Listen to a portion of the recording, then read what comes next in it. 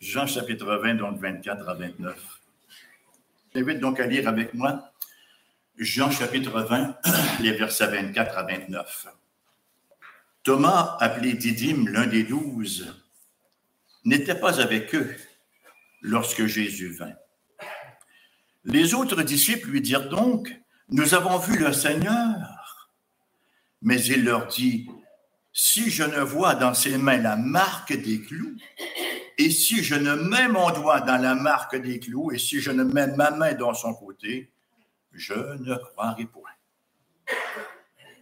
8 jours après, les disciples de Jésus étaient de nouveau dans la maison, et Thomas se trouvait avec eux. Jésus vint, les portes étant fermées, se présentant au milieu d'eux et dit, « La paix soit avec vous. » Shalom, Irénée, la paix soit avec vous. Pardon. Puis il dit à Thomas, « Avance ici ton doigt et regarde mes mains, avance aussi ta main et mets-la dans mon côté et ne sois pas incrédule, mais crois. » Thomas lui répondit, « Mon Seigneur et mon Dieu. » Jésus lui dit, « Parce que tu m'as vu, tu as cru. Heureux ceux qui n'ont pas vu et qui ont cru. » Je te prie, Seigneur, de bénir cette très simple méditation de ce matin, d'affermir nos cœurs dans la foi biblique, d'affermir nos cœurs dans notre relation avec toi. En Jésus-Christ, Amen. Donc, on va parler de ce sujet si commun. Les mots qu'on entend toujours parmi nous, c'est la grâce et la foi. Et on en ajoute un troisième, Dieu souverain. Hein? On se meut là-dedans, on se gargarise avec cela et on est content. Une fois qu'on a confessé cela, on se sent rassuré. Il y a une belle réalité dans ces paroles-là, dans la mesure où mouvance il y a pour les concrétiser dans nos vies, bien sûr. La première question qui nous vient à l'esprit, bien sûr, quand on parle de foi, si je vous posais la question, qu'est-ce que vous me répondriez aujourd'hui? La première question qui nous vient à l'esprit, c'est « Qu'est-ce que la foi ?» Et l'un des versets qui nous vient aussitôt à la tête, c'est, bien sûr, Hébreux 11, 1. La foi est une ferme assurance des choses qu'on espère, une démonstration de celles qu'on ne voit pas. Vous savez que c'est la pensée positive aussi.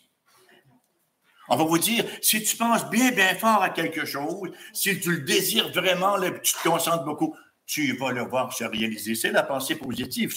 C'est une définition haut de gamme, mais qui mérite qu'on nuance, qui mérite qu'on la mette dans son contexte, selon toute évidence. Ce matin, donc, nous allons voir dans l'expérience de Thomas les éléments de notre propre combat de la foi. Si vous n'avez pas de combat de la foi, vous pouvez vous en retourner chez vous. Nous sommes tous dans le combat de la foi. Quelle est l'essence de la foi? Comment peut-on laisser les doutes nous envahir et comment affermir notre foi? Il nous arrive de parler de l'Évangile avec des gens, puis on est toujours dans l'attente de les voir venir au Seigneur. C'est la raison pour laquelle on prêche la parole, même si nous savons que la parole de Dieu est alliantielle, qu'elle va en amener certains à salut et qu'elle va confirmer d'autres dans leur perdition. Mais nous espérons les voir venir à l'Évangile.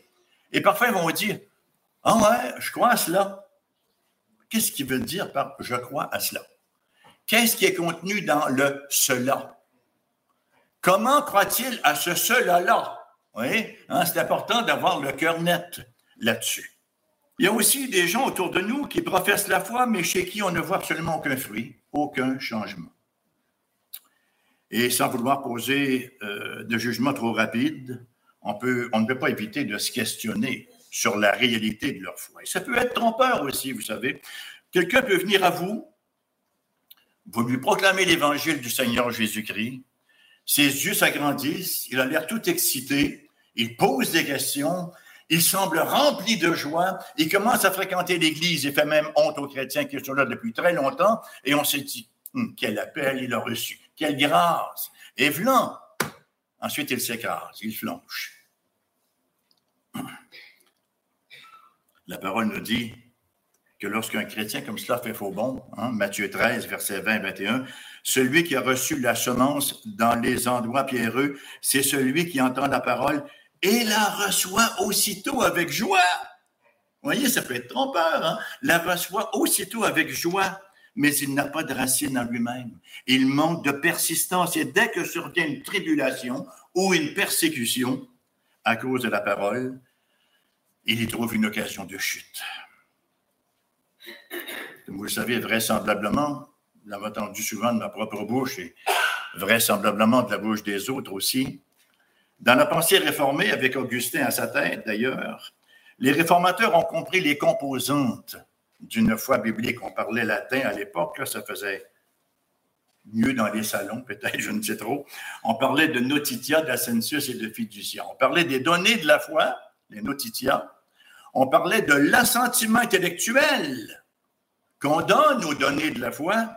Et on parlait du fiducia, l'appropriation personnelle des données même de la foi.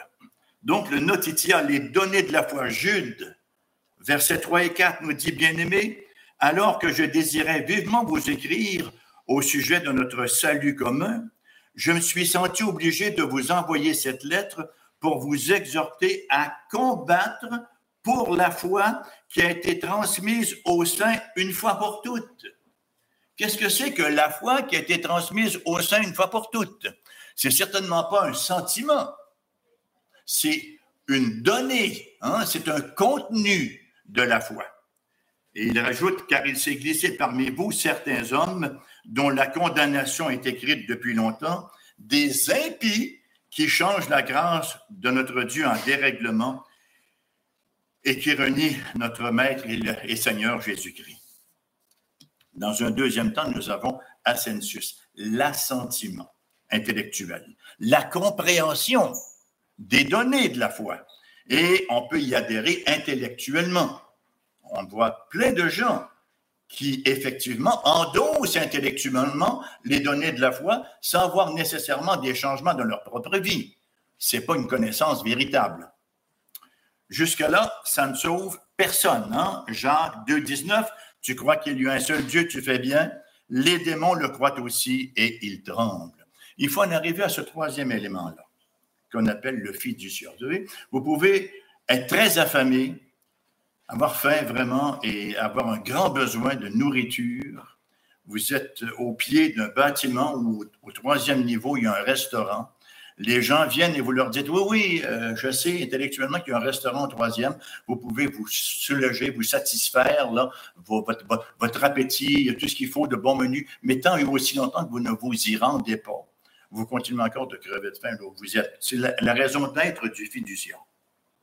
Le fiducia, c'est la foi du cœur qu'on retrouve dans Romains 19. Si tu confesses de ta bouche le Seigneur Jésus, virgule, c'est pas un point, hein? C'est un premier pas. Si tu confesses de ta bouche le Seigneur Jésus et si tu crois dans ton cœur que Dieu l'a ressuscité des morts, tu seras sauvé. C'est le cœur.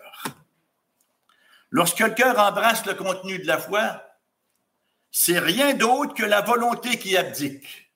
Parce que le problème de la perdition, c'est un problème de volonté. Quelles décisions ont prises nos premiers parents, Adam et Ève? C'était une décision, effectivement, qui impliquait la volonté. Ils ont choisi leur propre volonté plutôt que celle de Dieu. Dieu a dit que, mais nous, on est quand même des adultes, on est quand même raisonnable, on est rationnel, on est un peu postmoderne, woke sur les bords. Alors, on va prendre notre propre décision, vous voyez. Et ils ont pris la décision d'imposer leur propre volonté, eu égard au fruit de l'arbre de connaissance du bien et du mal. Jean chapitre 5, versets 39 à 40, nous écrit ce qui suit. Vous sondez les Écritures parce que vous pensez avoir en elles la vie éternelle. Ce sont elles qui rendent témoignage de moi. On est tous d'accord pour dire un amen là-dessus, mais ça ne peut pas s'arrêter là. Et le Christ leur dit, et vous ne voulez pas. Volonté. Intellectuellement, vous savez que les paroles de la vie éternelle sont là, mais vous ne voulez pas venir à moi pour avoir la vie. Dans Jean chapitre 2, versets 23-24, pendant que Jésus était à Jérusalem à la fête de Pâques, plusieurs crurent en son nom, voyant les miracles qu'il faisait, mais Jésus ne se fiait point à eux parce qu'il les connaissait tous. Littéralement, on devrait traduire ceci, c'est le même verbe pistéo dans les deux côtés. Pendant que Jésus était à Jérusalem à la fête de Pâques, plusieurs crurent en son nom, voyant les miracles qu'il faisait, mais Jésus ne croyait point en eux parce qu'il connaissait ce qui était en eux. La volonté n'a pas abdiqué. Impressionné par la galerie, impressionné par l'extérieur, comme Hérode qui fait venir Jésus, qui voulait le voir faire quelques miracles, mais pas d'adhésion de foi. Et ça m'amène à mon premier point. Pas très compliqué, mes 3 points. Le doute de Thomas, la lutte de Thomas et la foi de Thomas. Nous sommes, il faut bien se le rappeler, avant la Pentecôte. C'est important de se rappeler cela. C'est une époque importante, l'entre-deux. On est encore en grande partie dans l'Ancienne Alliance jusqu'à ce que Jésus siège au ciel et que la Pentecôte soit opérée. Nous sommes donc dans cette période qui précède l'ascension de Jésus, dans cette période précédant une manifestation nouvelle du Saint-Esprit venant habiter dans nos cœurs. Dès qu'on parle de Thomas, quel est le mot qui nous vient à l'esprit? Thomas l'incrédule.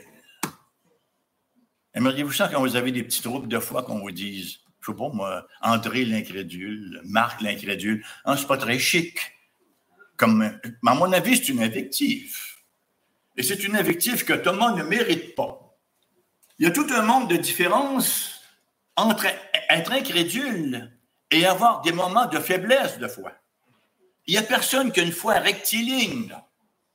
Notre foi, au niveau des sentiments, notre foi vacille, elle fait des vagues. Hein? C'est pour ça que la foi, ce n'est pas un sentiment, ça va beaucoup plus loin que cela, hein, derrière les sentiments. Tout le monde de différence, donc, entre être incrédule et avoir des moments de faiblesse dans la foi. La foi, ce n'est pas un sentiment, on le dit souvent, c'est une dynamique d'action. Bien sûr que le sentiment est présent, mais il est variable. On ne s'arrête pas sur le sentiment. Oui, Thomas a vécu un moment de faiblesse de sa foi, mais était-il le seul? Dans ces circonstances où tout semblait s'écrouler avec la mort du Seigneur Jésus-Christ, est-ce que les autres disciples avaient cru, eux? Lorsque les femmes leur rapportent la résurrection de Jésus-Christ, ils croient que les femmes étaient folles. Est-ce qu'ils ont cru, eux? Est-ce qu'on dit à gang de disciples incrédules? Pierre a renié 3 fois plutôt qu'une le Seigneur Jésus-Christ. Est-ce qu'on dit Pierre l'incrédule? Pierre le renieur? Non. Même chose pour les disciples sur la route d'Emmaüs, qui s'en allaient en déprime. Hein? Jésus marchait avec eux, puis avant qu'ils leur rouvrent les yeux, ils étaient dans le désespoir. Est-ce que Jean-Baptiste a toujours cru, lui aussi, d'une manière irréprochable? On se souvient dans Luc 7, 28 qu'il nous est écrit, c'est Jésus qui dit, je vous le dis, parmi ceux qui sont nés de femmes, il n'y en a point de plus grand que Jean. Cependant, le plus petit dans le royaume de Dieu est plus grand que lui. Bon, Jean-Baptiste était un bonhomme pré-Pentecôte. Et parmi ceux nés de femmes, il n'y en avait pas de plus grand que Jean-Baptiste. Il n'avait pourtant pas manqué d'évidence, Jean-Baptiste. Rappelons-nous ce qui lui était arrivé. Lorsque Marie rend visite à Élisabeth, il était dans le sein de sa mère, il tressaillit lorsqu'il entend la salutation de Marie. C'est pas petit. Tout un témoignage, vous savez. Il avait tressailli dans le sein de sa mère. Il a vu l'Esprit descendre sur Jésus comme une colombe. Il a entendu le témoignage le témoignage de Dieu, la voix du ciel, lors du baptême de ce dernier. Et combien d'autres évidences a-t-il reçu? C'est ce qui lui fait dire dans Jean 1, 29, le lendemain, il vit Jésus venant à lui et dit, « Voici l'agneau de Dieu qui ôte le péché du monde. » Mais maintenant, il est dans une prison. Il est dans une prison infecte. Vous savez, être dans son salon, c'est une chose. Être dans une prison, c'en est une autre. C'est très facile de croire, lorsque nous sommes bien confortables chez soi, dans notre lazy-boy, on peut faire de très, très beaux projets. Hein, on est capable d'élaborer à l'infini. Mais sur le terrain, la mouvance change. Il est dans une prison infecte. Il entend parler de Jésus. Il entend parler que Jésus fait toutes sortes de choses, des miracles, nourrit des gens, il en ressuscite même de temps à autre. Mais Jean-Baptiste se dit, il ne vient même pas me visiter. Est-ce que c'est un reproche que vous faites à votre pasteur des fois? Il vient même pas me visiter. Il est occupé, Jésus, vous voyez. Alors, il est vraiment en questionnement. Et là, il dit à ses disciples, allez voir, allez vérifier s'il est vraiment le hoerkomenos. Ça, c'est le tel terme consacré en grec, celui qui devait venir. Ou est-ce qu'on doit en attendre un autre? Il remet vraiment en question la messianité, le caractère de la mission du Christ Jésus. Voyez-vous, lorsque la foi est mise à l'épreuve, lorsque la foi a à se révéler pour ce qu'elle est, la foi est la foi. Tout à fait à l'opposé de la vue. Aucun empirisme dans la foi. Lorsqu'elle a à se révéler pour ce qu'elle est, la foi, elle peut montrer des faiblesses. Et ce nous en dit long, ça nous dit que nous n'avons pas une foi de salon, avec tous les scénarios, comme je disais tout à l'heure, qu'on peut se faire lorsqu'on n'est pas dans l'action. Hein, on est assis. Alors lui, je vais aller le voir, je vais lui parler, voici ce que je vais lui dire, elle aussi. Et là, on se fait des beaux scénarios qui, généralement, n'arrivent pas comme on l'avait figuré. Marc 14, 31 nous dit, mais Pierre reprit plus fortement.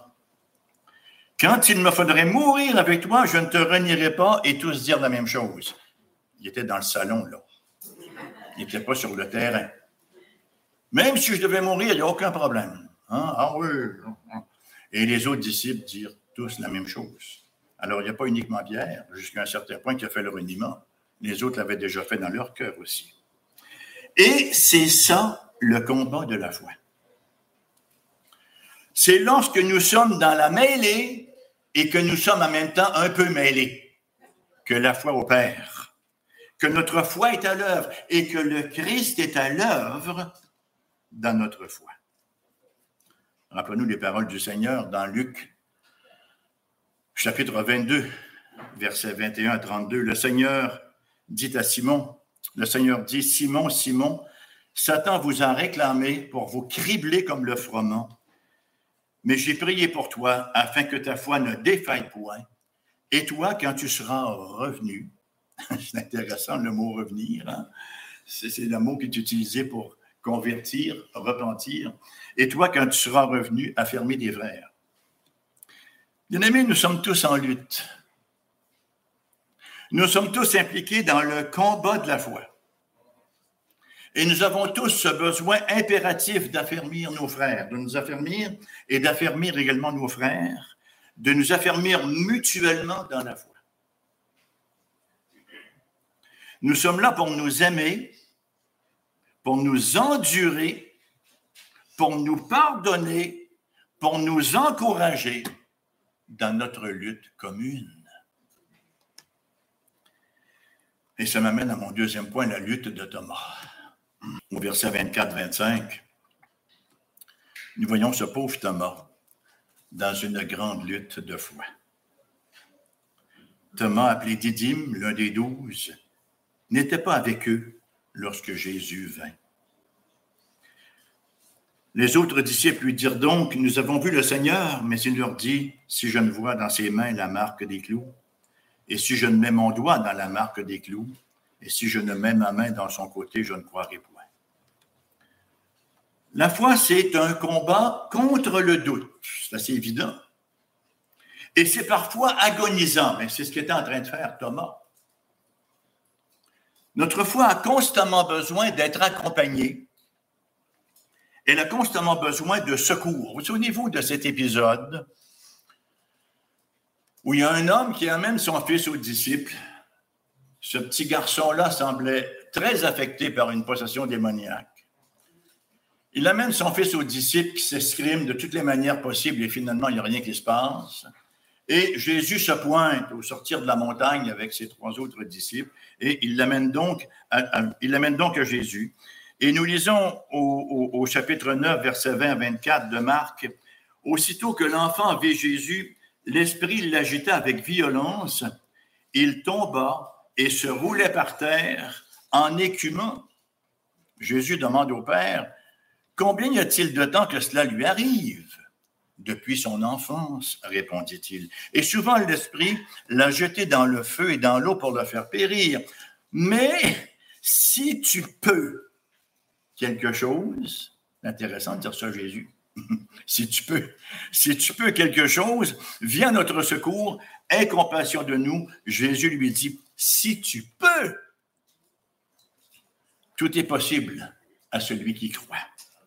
Aussitôt, le père de l'enfant s'écria, je crois, viens au secours de mon incrédulité. Il n'était pas incrédule, mais il sentait une grande faiblesse de foi dans la perspective présente. Après toutes ces années où il avait vu son fils dans ces crises-là, après avoir vu l'échec apparent même des disciples en train de faire le ministère auprès de cet enfant-là.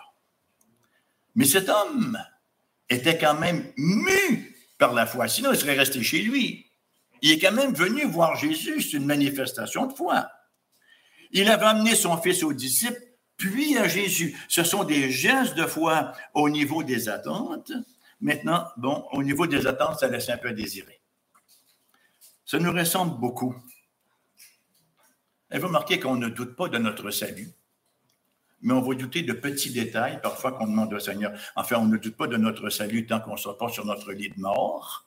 Peut-être qu'on va remettre un peu les choses en question à ce moment-là, mais on ne doute pas de notre salut. Avons-nous cette même confiance dans nos prières au quotidien? Et parfois, vous savez, il y a encore des gens, alors ça c'est pathétique, qui vont vous dire, tu as prié pour telle chose, tu n'as pas eu de réponse parce que tu as manqué de foi. Qu'est-ce qu'on répond à ça? Pouvez-vous me pomper? Pouvez-vous me craquer? Je ne sais pas comment... Non, mais qu'est-ce qu'on fait avec ça? Vous voyez? Tu as manqué de foi. Est-ce que nous avons une jauge pour la foi? En disant aujourd'hui, aujourd'hui j'en ai beaucoup, je vais en profiter pendant qu'elle est là, je vais en demander des choses, j'ai la foi. Ce n'est pas un sentiment, voyez-vous. C'est vrai cependant que la foi a des niveaux. Et c'est vrai qu'elle peut, non seulement qu'elle peut, mais qu'elle doit augmenter. C'est vrai que nous sommes exhortés par la parole à demander avec foi. On va s'en reparler tantôt de l'importance de la croissance de la foi. C'est intéressant de lire dans Luc 17, versets 5 à 6, une autre péricope qui nous est très familière d'ailleurs. Les apôtres dirent au Seigneur, « Augmente-nous la foi !» Et le Seigneur dit, c'est presque déprimant la réponse du Seigneur, hein? Si vous aviez la foi comme un grain de sénévé, vous diriez à ce sycomore, déracine-toi et plante-toi dans la mer et il vous obéirait.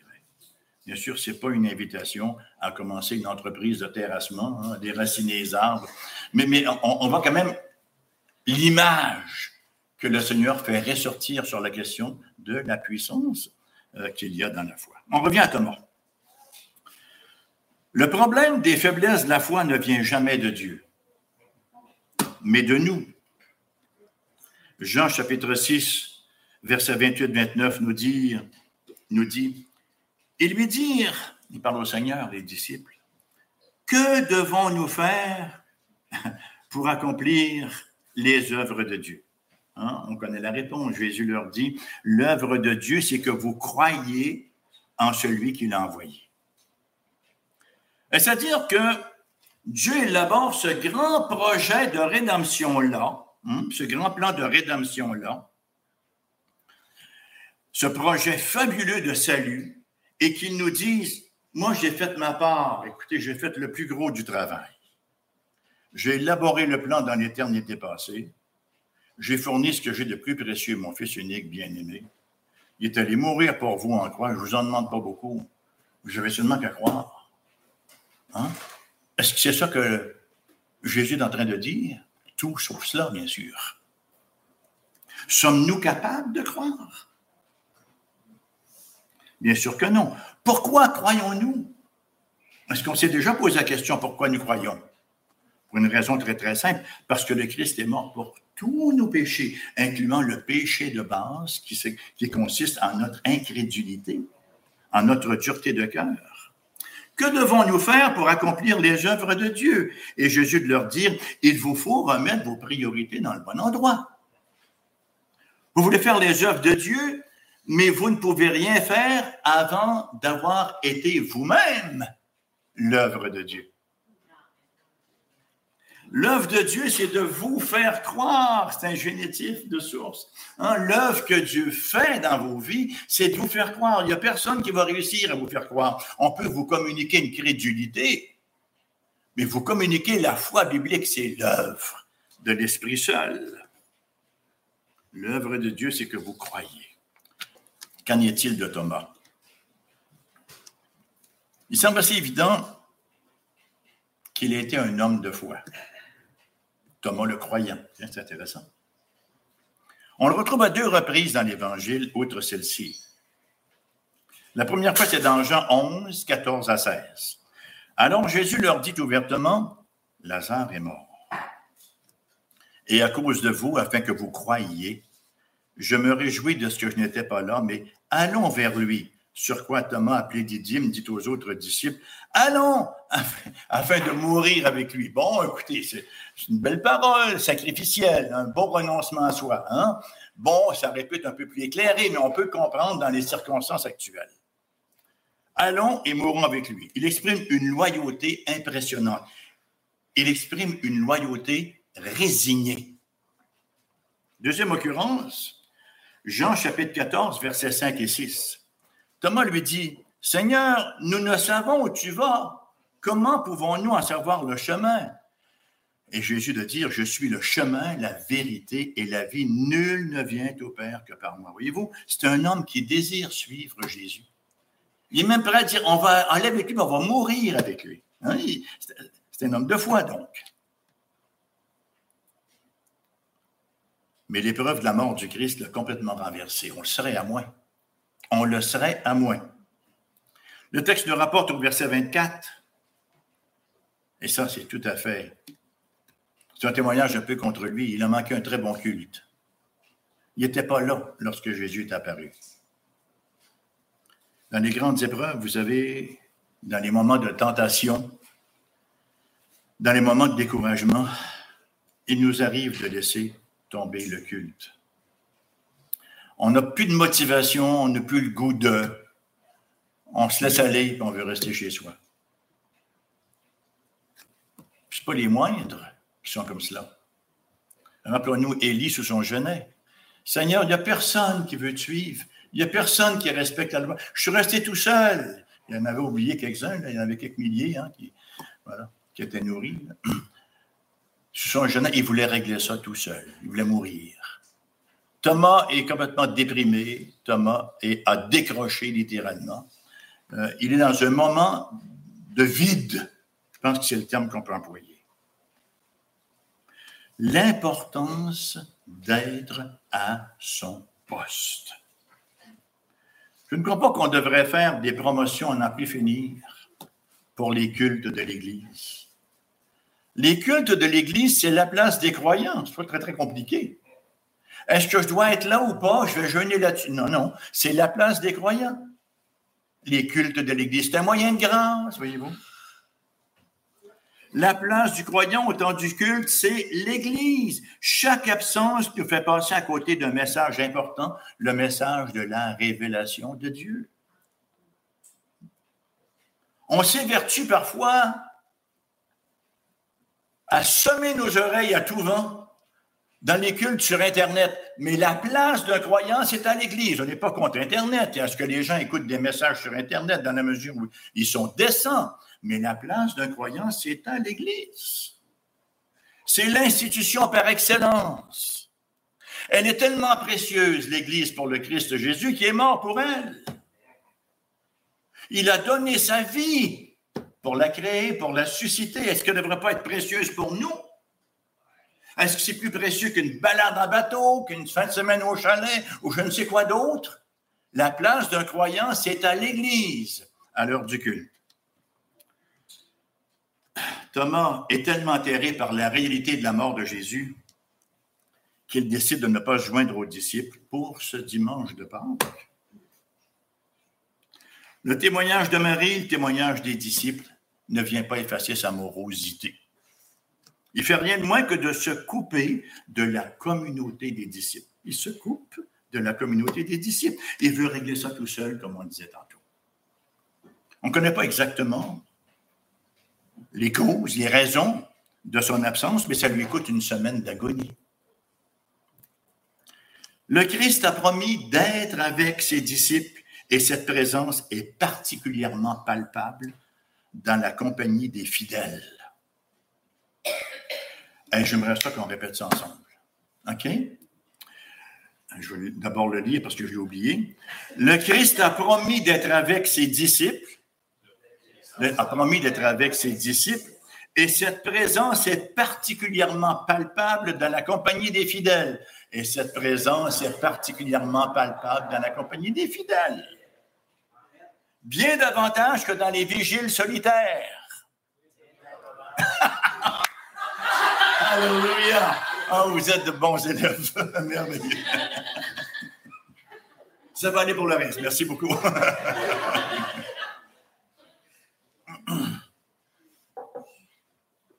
On se rappelle le Proverbe 18, verset 1. Celui qui se tient à l'écart cherche ce qui lui plaît. Il s'irrite contre tout ce qui est sage. S'irrite contre l'Église. S'irrite contre ses frères et sœurs. S'irrite contre ci. S'irrite contre cela. Hein? L'importance de la communauté. Vous voyez, ce n'est pas que Thomas ne veuille pas croire. Il n'y a pas de mauvaise foi. Le terme s'applique, il n'y a pas de mauvaise foi, il n'y a pas de mauvaise volonté chez Thomas. Certains ne veulent pas croire parce que croire, c'est dérangeant. Croire bibliquement. Mais ce n'est pas le cas de Thomas qui se voit écrasé par la dure réalité de la croix. Plus rien n'a de sens pour lui, pas plus le témoignage des apôtres que l'enseignement répété encore et encore de l'Écriture sainte. Souvent, la raison du doute est ici.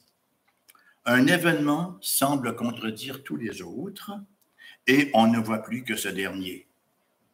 Il y a un événement qui survient qui nous dépeigne complètement. Un événement tout à fait inattendu qui nous prend par surprise. Hein? On ne s'attendait jamais à ce que le Seigneur puisse faire une chose comme ça. Écoutez, la croix, c'était pas petit, là. Il y a des disciples qui le suivaient et qui s'attendaient de voir le Christ redonner voix au chapitre à tout le peuple d'Israël au sein de l'Empire romain. Et là, le voici crucifié au bois, en train de faire rire de lui entre deux larrons. C'était pas petit. Alors, souvent, dans nos propres vies, il arrive des circonstances comme ça qui nous font perdre de vue le reste du contexte, qui nous font perdre de vue la périphérie. Donc, plus rien n'a de sens pour ce pauvre Thomas. Pas plus le témoignage des apôtres que l'enseignement d'Écriture. C'est encourageant quand même pour nous, dans la même situation d'agonie, de voir que le Christ ne rejette pas Thomas. Thomas est entouré d'éléments de foi, si seulement il avait eu des yeux pour les voir. Mais il est aveuglé, complètement aveuglé, par un événement qui ne cadre pas dans son schème. Combien d'événements dans nos vies, bien-aimés, ne cadrent pas dans notre schème? On passe notre vie avec des événements qui ne cadrent pas dans notre schème. Nos propres agirs, l'agir des autres, l'agir de nos enfants, nos conjoints, notre... il n'y a que cela, des événements qui ne cadrent pas dans notre schème, et certains sont vraiment destructeurs parfois, ou nous apparaissent destructeurs. C'est une réalité qui frappe à chacune de nos portes. Et ça m'amène à mon troisième point, la foi de Thomas.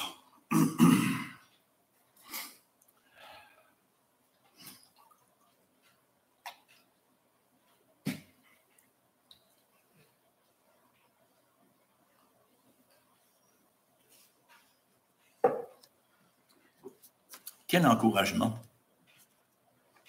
de voir que Jésus ne le réprimande pas sévèrement. Ah, toi, mon espèce d'incrédule. Pas du tout. Il ne le réprimande pas sévèrement. Mais il vient plutôt à son aide. Où? Au sein du rassemblement. C'est alors que les disciples étaient rassemblés que le Christ vient au secours de la faiblesse de la foi de Thomas.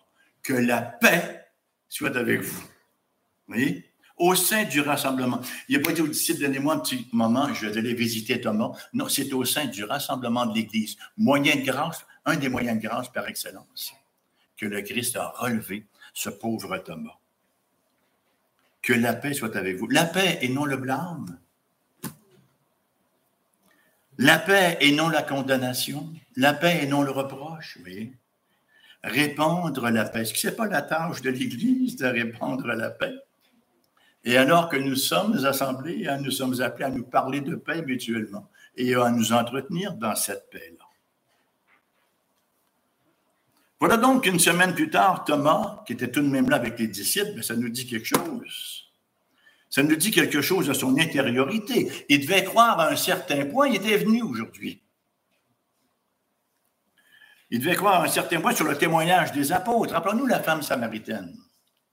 Elle a un échange avec Jésus, Jean 4. Et Jésus lui dit, fais venir ton mari, à répéter lequel dans la liste. Et elle dit, je n'ai pas de mari. Et Jésus lui dit, tu as dit vrai, tu en as eu 5. Et celui avec lequel tu vis n'est pas ton mari, etc. Et là, elle devine qu'il est prophète. Enfin, Jésus lui révèle qu'il est le Messie, quoi. Alors, les autres disciples arrivent, et là, elle avait son message. Elle prend sa cruche, puis elle s'en va en ville. Elle rencontre les Samaritains, elle était bien connue, avec le métier qu'elle pratiquait. Et elle leur rend témoignage du Seigneur Jésus, et il y a une réceptivité à son discours.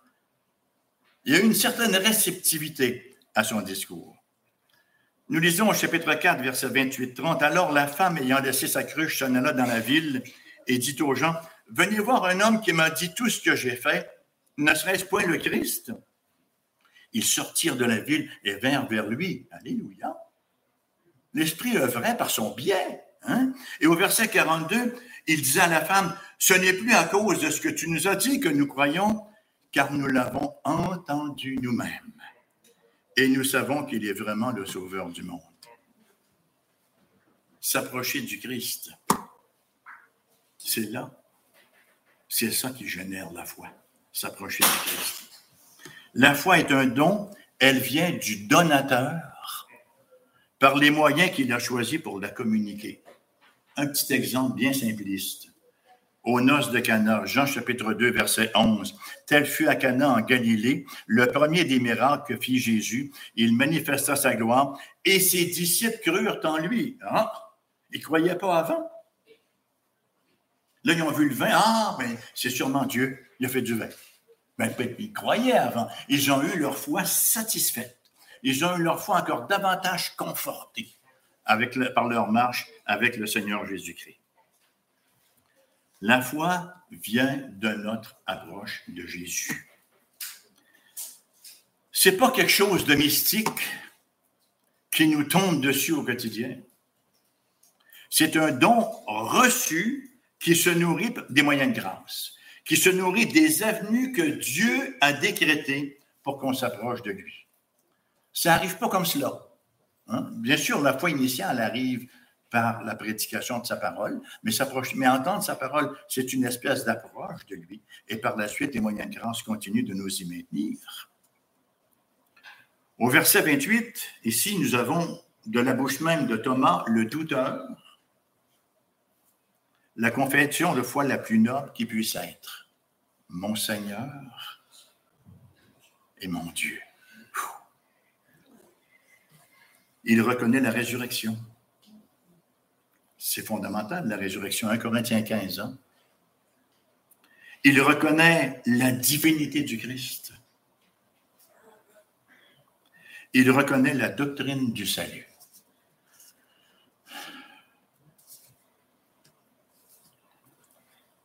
Le commentateur William Hendrickson écrit « Celui qui juste avant exigeait des conditions pour la foi professe maintenant en pleine soumission. » Il faut nous rappeler le verset 25. Les autres disciples lui dirent donc, « Nous avons vu le Seigneur, mais il leur dit, « Si je ne vois dans ses mains la marque des clous, si je ne mets mon doigt dans la marque des clous, si je ne mets ma main dans son côté, je ne croirai point. » Est-ce que Thomas a eu besoin de mettre son doigt dans le côté de Jésus? Est-ce qu'il a eu besoin de mettre sa main dans le côté de Jésus? D'aucune manière. Pour la simple raison qu'il n'en avait aucun besoin. Il s'était approché de Jésus. Dans un deuxième temps, la foi n'est pas empirique. Combien de gens ont vu des miracles extraordinaires de la part du Seigneur? Ressusciter des morts, nourrir des foules. Combien ont cru de la foi biblique? une crédulité temporaire et ensuite, comme on va voir un magicien, et ensuite ils sont allés ailleurs, vous voyez. La foi vient de ce qu'on s'approche du Seigneur Jésus. La bénédiction de l'affermissement de la foi est venue en s'approchant de Jésus par les moyens de grâce. Et j'ai l'absolue conviction que c'est le message du texte qu'on vient de voir ce matin. La foi vient en s'approchant du Seigneur Jésus par les moyens qu'il nous a donnés pour mieux le connaître. C'est le modus vivendi de l'Église tout au long de son histoire. On le voit depuis les premières heures, Acte 2, 42. Il persévérait. C'est un mot, ça. Il y a une continuité, là. Il y a une continuation, il y a un engagement. Il persévérait dans l'enseignement des apôtres, dans la communion fraternelle, dans la fraction du pain et dans les prières. Ce sont les moyens de grâce. L'enseignement des apôtres, la lecture, la méditation, l'étude de la parole, incluant les livres qui peuvent nous aider à la mieux saisir. Je discutais il n'y a pas si longtemps avec mon bon frère Louis-Philippe. Ce serait bien si on avait une table de livres dans l'Église. Et là, on se dit, mais on n'a pas beaucoup d'espace. Hein? Louis-Philippe, il est ici, il est vu dans tout. Ah, il est là, il est en haut, d'accord. Hein? Louis-Philippe, il est toujours plus près du Seigneur que nous. Alors, on s'est dit effectivement qu'on pourrait libérer le studio qui est là, où on procède à l'enregistrement, et avoir au moins une tablette ou deux de livres, avec la recommandation de certains livres qu'on vous ferait à chaque semaine. Ça nourrit la foi, c'est puissant, vous savez, comme ministère. La communion fraternelle, ses rencontres, ses activités multiples, ses ministères, et ça peut prendre toutes sortes de formes pour nous édifier dans la foi. La fraction du pain, oh, alléluia, ce saint repas. Ce saint repas auquel le Christ nous invite et les prières. On a toujours dit, à juste titre, que la prière était l'enfant pauvre de l'Église. Et je pense que c'est une réalité. La prière, c'est l'enfant pauvre de l'Église.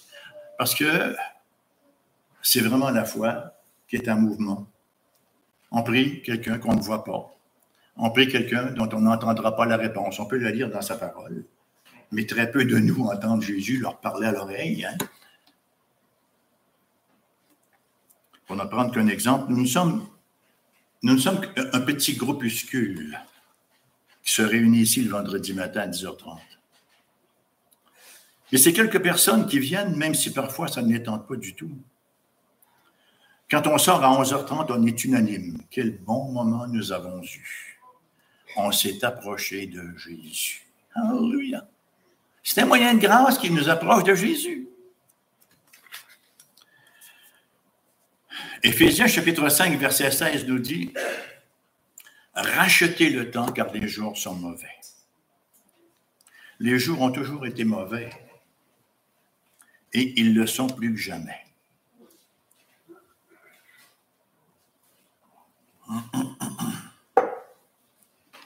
Dans notre coin de pays, dans notre coin de terre, on a eu le privilège de vivre dans la facilité. On est très gâtés. Tout pour nous devient un besoin dès qu'on a un caprice qui n'est pas satisfait.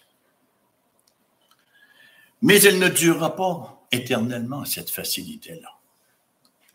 Comment est-ce qu'on va réagir lorsque la chaleur de la fournaise va devenir de plus en plus ardente? Est-ce qu'on va se distancer de l'Église en disant « je ne croirai pas tant que la situation sera aussi difficile ». Pour racheter le temps, il faut nous approcher de Jésus par les moyens qu'il nous a donnés. Nous avons un constant besoin de croissance dans la foi. 2 Pierre, chapitre 1, versets 5 à 11, nous dit ce qui suit. « À cause de cela même, faites tous vos efforts pour joindre à votre foi la vertu. À la vertu, la connaissance. À la connaissance, la maîtrise de soi. À la maîtrise de soi, la patience. À la patience, la piété. À la piété, l'amour fraternel. À l'amitié fraternelle, l'amour. Car si ces choses sont en vous et ils sont avec abondance, elles ne vous laisseront point oisifs ni stériles, par la connaissance de notre Seigneur Jésus-Christ, c'est tout un menu. On en est bien conscient. C'est la vie chrétienne qui va son cours, qui nous est décrite ici. Mais celui en qui ces choses ne sont point est aveugle. Il ne voit pas de loin, il a mis en oubli la purification de ses anciens péchés. C'est pourquoi, frères, appliquez-vous d'autant plus à affermir votre vocation et votre élection, car en faisant cela, vous ne broncherez jamais. C'est ainsi, en effet, que l'entrée dans le royaume éternel de notre Seigneur et Sauveur Jésus-Christ vous sera largement accordée. Et on en arrive au verset 29. Ah, le verset 29, qui est un cauchemar pour moi pendant longtemps, vous savez. Le verset 29. Parce que tu m'as vu, tu as cru. Ah. S'il ne l'avait pas vu, il n'aurait pas cru. Est-ce que nous sommes plus grands que Thomas? Nous qui avons cru sans voir. La foi est-elle empirique? Est-ce que la foi est subjective? Bien sûr que non. Poser la question, c'est y répondre. Le Seigneur ici n'est pas en train de faire une comparaison. Le Seigneur n'est pas en train de dire « plus heureux », Macarios, hein? Plus heureux ceux qui ont cru sans voir que ceux qui ont cru parce qu'ils ont vu. C'est absolument pas ce qu'il raconte ici.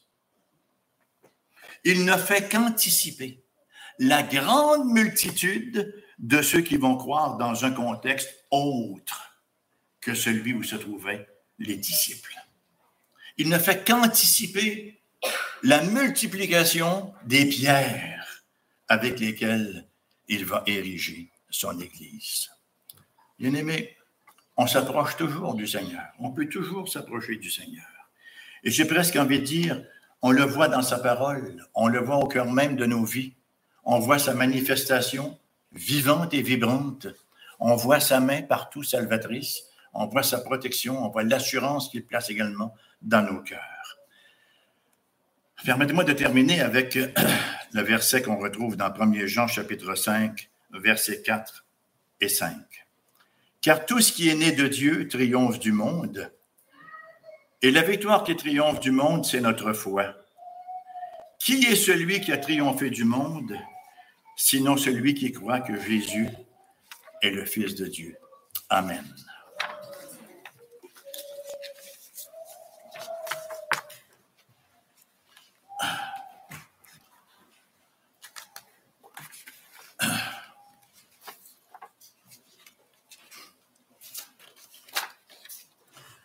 Notre Père, notre Dieu, quelle grâce que de pouvoir s'approcher de toi. Nous savons que dans l'Ancien Testament, ceux qui s'approchaient de toi risquaient la mort. Mais dans cette nouvelle alliance que tu as faite avec nous, s'approcher de toi, c'est recevoir la vie, parce que nous avons un médiateur puissant, le Christ Jésus, et on t'en bénit. Anime-nous, Seigneur, de ce désir profond, ce désir constant, insatiable, d'être toujours plus proche de toi, plus près de toi, mon Dieu, plus près de toi. Merci pour cette bonne parole si simple et si fondamentale que tu nous as encore donnée ce matin. Sois béni et glorifié dans nos vies, ô Dieu saint, en Jésus-Christ. Amen.